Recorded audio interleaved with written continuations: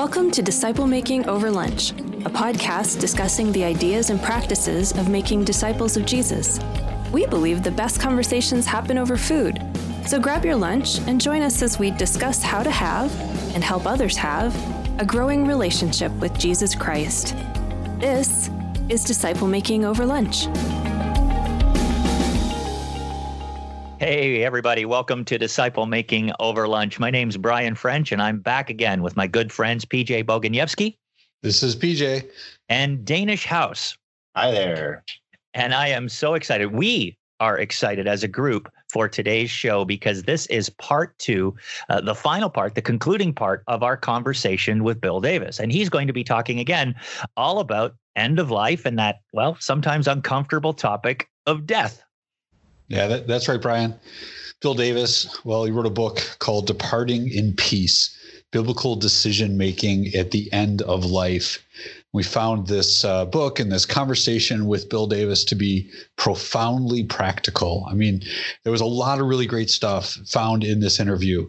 He was more than generous to join us on the podcast. And as we were interviewing with him, it was one of those interviews where he had so much stuff to say, you just didn't want to interrupt him. He just continued to talk about things that he had experienced, things that he had helped other people to experience, and now how he teaches other people to help people make decisions at the end of life.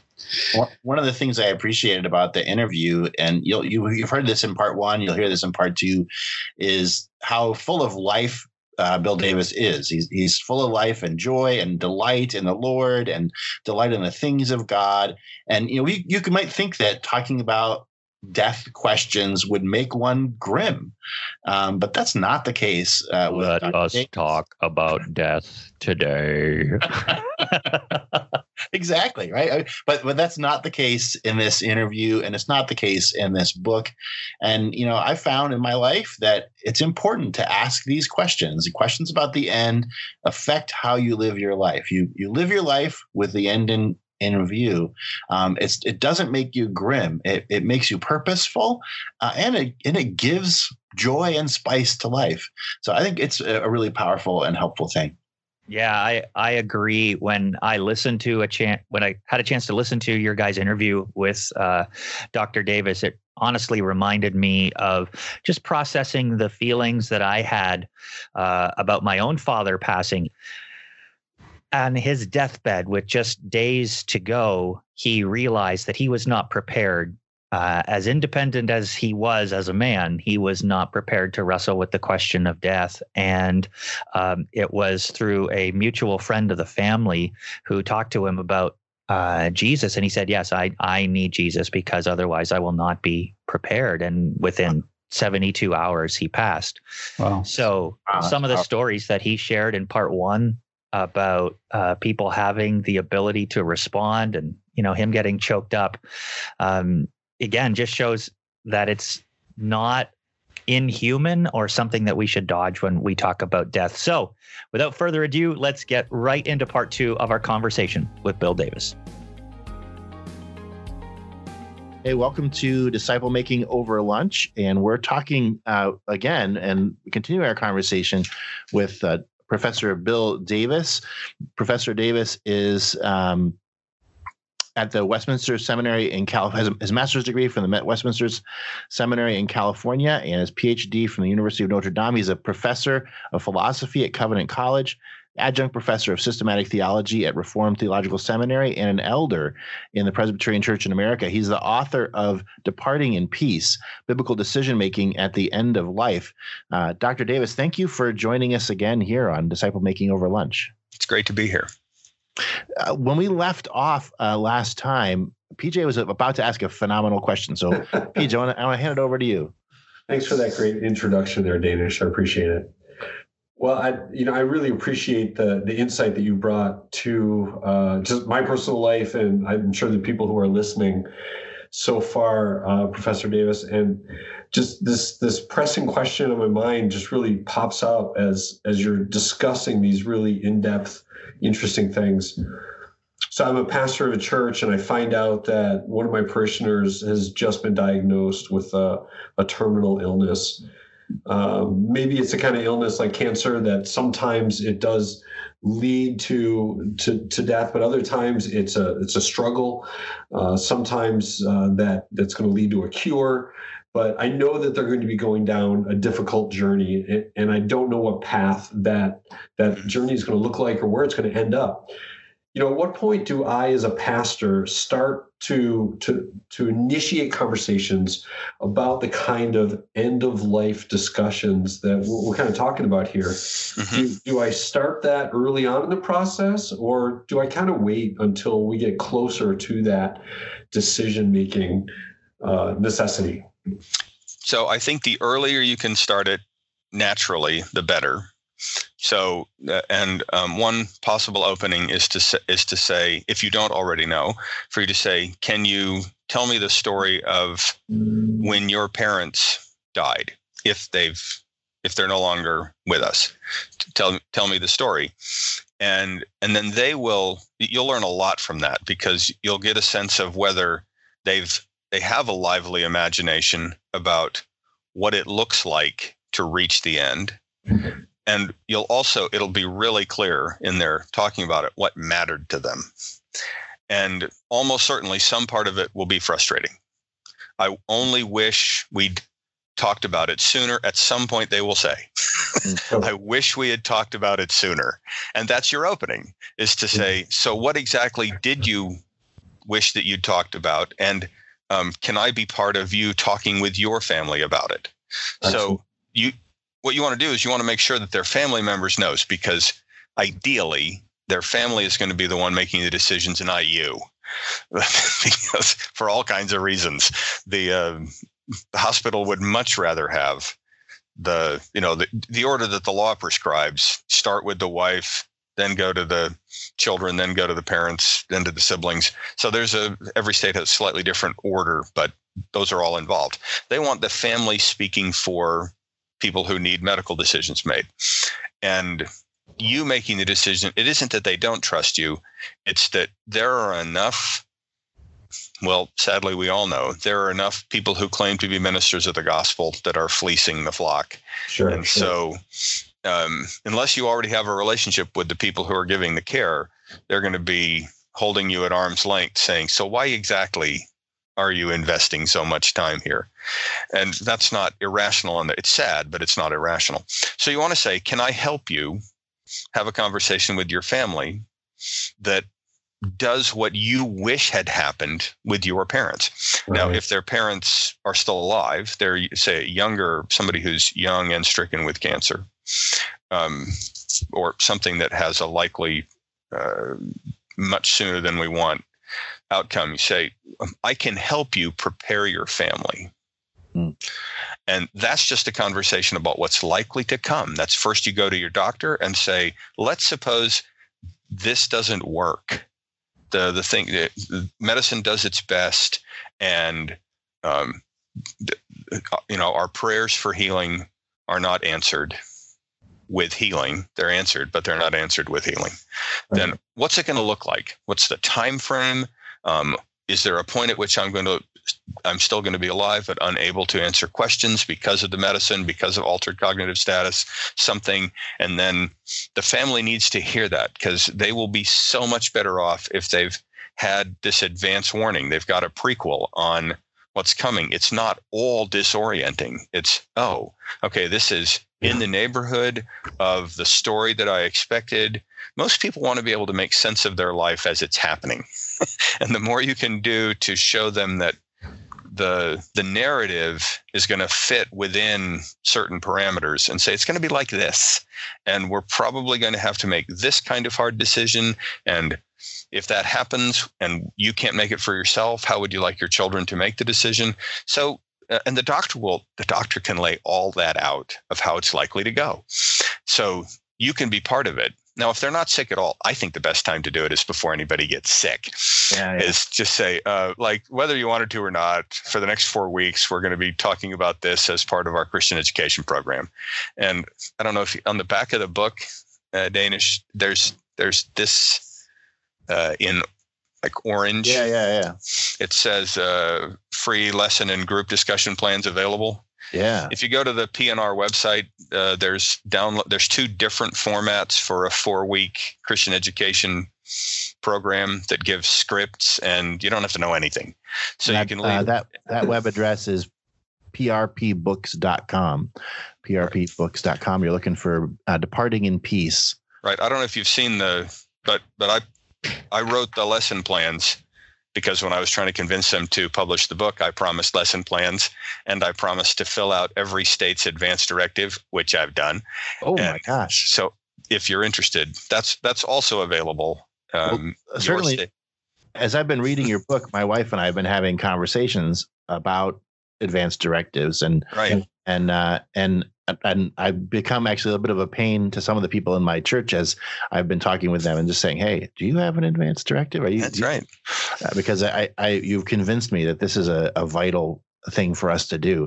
The truth is, I mean, my wife and I, we were just before this conversation with you, my wife and I were on a 5-hour car trip, and I was thinking as we were driving into a snowstorm and seeing we may not come out of this. Well, yeah, we were passing by 5 or 6, I think we passed 6 different accidents on our way here, and all I could think of was, not all I could think of, but one of the things that was in my head was, I might not be perfectly healthy, but be driving along in a car and spin out and get in an accident, and suddenly my kids need to make decisions about my care.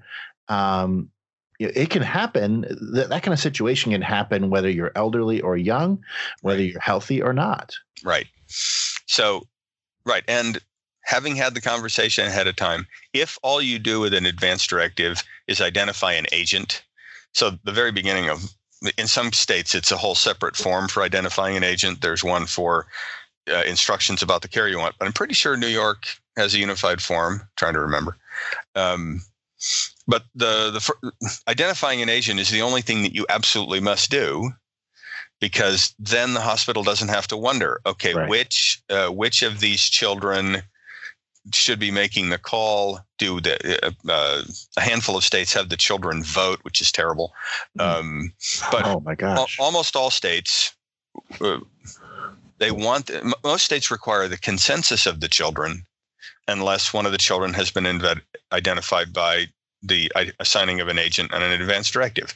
But if all you do is assign an agent, you don't have to fill out the rest of it, sign it, get it witnessed, and then talk to that child or that sibling about what you'd want. Then the hospital will know we only have to talk to one person. That person, of course, is talking to the rest of your family, getting help. But the hospital knows we don't have to have a family conference and hope for consensus, which will take care will be compromised by waiting for consensus. So one is going to do the speaking, and it doesn't have to be the oldest child. It's just somebody who you think could speak for you and would not break down and be unable to talk. Right. And so some of it has to do with personalities, and you just tell them, I'm asking you to do it. Are you willing to do it? And then the chapter in the book, if you're reading the chapter on stories, which gives accounts of real cases, and it works through and says, so what would you say here? That's the fastest way to get an agent up to speed. It goes through a bunch of different kinds of cases and says, if I were the person in the bed, what would you, this is what I would want. So you could use the book that way. Fantastic. So, we don't know. None of us knows how much longer we have, and we don't know when the end of our life will come. And so, you're advocating here for an advance directive to help people think through, what are the values that I have, and how do I want my care to be conducted, right, if I become incapacitated and I'm not able to actually make those decisions on my own. What would you say to somebody who says, my life, my death is in God's hands, and it's presumptive of me to make these kinds of decisions ahead of time. Who knows what the Lord might lead? Well, I wouldn't poo-poo it because it's certainly motivated by a significant trust in the Lord. Amen. Yeah. So I wouldn't say what's wrong with you. I would say you're not doing it to tempt God or to question God. This is not an expression of a lack of confidence in God's goodness, or trying to get a jump on him on the timing or anything. What you do this for your family.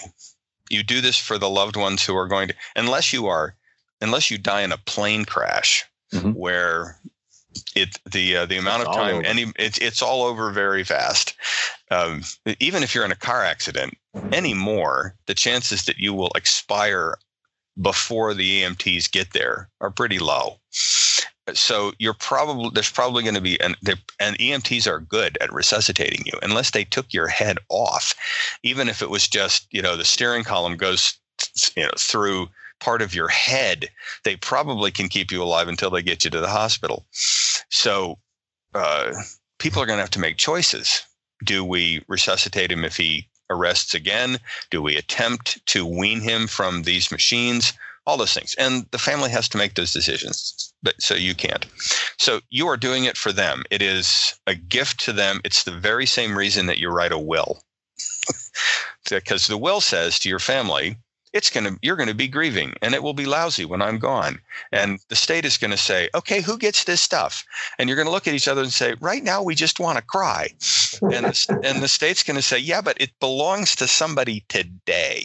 And there's a lien on the property, and there's taxes that are owed, and somebody's got to pay these things. So the will that's not tempting God with anything, and it doesn't express any lack of confidence. It's saying, when people have to decide, I'm going to help them. I'm going to bless my family by taking away this part of the awfulness of what will be the end of my life. Yeah, but you're doing a light show. I don't know what's going on in this room. I appreciate what you're saying, Bill, because a lot of times we want to trust God with our lives. But we forget that trusting in God in preparation is part of trusting in God. So God knows the beginning from the end. And if I go before him and say, Lord, I want your wisdom regarding decisions that I should be making at the end of my life. I want your wisdom regarding what to do with a will. That I believe that he is just as present in that decision making at that point in time, even if it's 20 years distance. Right. Amen. As opposed to saying, I can only ask upon the Lord's input in a situation immediately. And the thought of doing it at a time where you're thinking more rationally and you're not pressed to make these decisions. I like your analogy to the will, because I think that's something that we can relate to really well. Those aren't times that I want to go through and make those decisions, but same kind of thing with these medical decisions as well. Right. And PJ, one of the things you said has really sparked a thought in my mind, and that's that, we are trusting God with our lives, but part of this is trusting God with our deaths. And Bill, one of the things that you talk about in the book is that death is not the worst thing that can happen to you, and that for the Christian, death is a defeated foe, and not something to be feared. Can you talk about that a little bit? Right. Well, even for believers, so I want to be very careful how I talk about this, because let me separate it. For the person who is dying, it's no fun. Right. And it's scary. And usually the principal part, even for believers, no matter how strong your confidence is, no matter what work the Holy Spirit has done to work confidence in Christ's sufficiency for you, in you, it's the going through. Nobody knows what it's like to expire, and nobody can even tell you about it. And so you don't know what the pain is like. You don't know what the sense of loss is like. But the big thing is you have this. We're all sure that there's going to be this profound sense of not being in control, which by itself is scary. So you don't want to tell people who are very close to death, there's something wrong with you if you're afraid of the dying process, right? Because that's a physical, psychological, emotional event, and there's an awful lot that we're going to lose control, and that's scary to lose control. Even when your hope is fixed clearly on Jesus, you still don't know how that's going to go.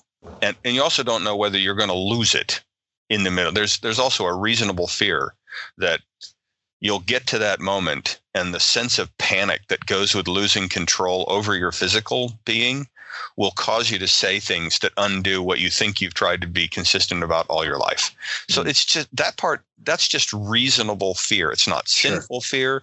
And so you don't want to tell people, be tough for people who are watching. Don't do that to people who are in the middle of the struggle themselves. And you can also help the family who are, it's great for them to be there. You can help them by saying, let's sing, or let's read the passages of scripture that meant the most, so that they don't have to carry the one who's dying doesn't have to carry the conversation. They can settle back into the arms of the community and their family and the Word of God. So, and that will bear them up through that fearful part. So the family also is going through pre-grieving. My psychology friends tell me they haven't lost the person yet, but they're going to. And so they've begun the process of lamenting what it means to be without them, that there will be this hole that opens up in their life that used to be filled by this person. And they know that Jesus is the Lord of comfort as well, and will fill the hole with other things, but it hasn't been filled yet because it hasn't been opened yet. So, but they're starting the process of reweaving their life without this person. And they shouldn't be cutting those ties before the person is gone, but they're getting ready for it. Right. So you also don't want to tell the family, don't cry. Right. Crying is, lament is high grieving, high hope. It's your weeping with the confidence that Jesus wins. And so it's like you cry with them, like Jesus at the tomb of Lazarus. Jesus is crying, wet, snotty tears, knowing that he's going to raise him from the dead. Yeah. Right. And that's lament. And so you want to make sure that the family is given permission. And you might even talk about that in your sermons when you have occasion, when you're preaching through the Psalms, or you're dealing with John 11 and you're talking about how Jesus dealt with the death of Lazarus. You say, we are not Stoics. There's no virtue in being so tough that you're unmoved by the world being a broken place. And so you want to show that to them. I think pastors have to be careful just to be themselves. Some people just aren't very demonstrative in their emotional life. And so you don't have to become the kind of person who could be visibly unmade by your grieving over the brokenness of the world. I don't think you have to nurture an affect of any kind, but you just want to make sure you haven't tamped it down because you think it's your job to be the grown-up in the room. No, the grown-up in the room is weeping over this as well, maybe just mostly on the inside, but they're sorrowing over the brokenness of that the fall imposed. This is all not the way it's supposed to be. And it's okay just to say, this is not the way it's supposed to be. And it really helps people because American Christianity, for longer than Christianity in the West, has been tempted by an ideal of impassivity, that what it means to be spiritually strong is not to be moved, either to great delight. And it differs from tradition to tradition. So there are Christian traditions, the charismatic traditions, for example, are much better at just being outward about delight and about sorrow. And Presbyterians, or maybe Reformed Presbyterians, are maybe the absolute worst. do all things decently and in order. Decently and in order, but especially in order. No emotions. No emotions, right? Like I have to tell my students, like what Presbyterians are good at is that we read the grunts in the room, like, okay, yeah, that's affirmation. Well, in the Christian and Missionary Alliance, we're about halfway between. Oh, really? Semi-demonstrative, but fairly ordered. We're the perfect denomination. Right.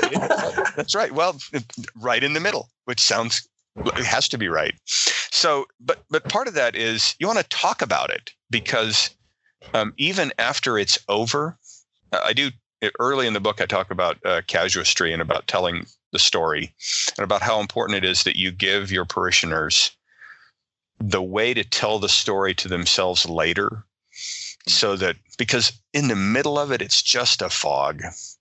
And when they're coming out of it, they're going to remember parts of what you said that gave them permission to describe it this way.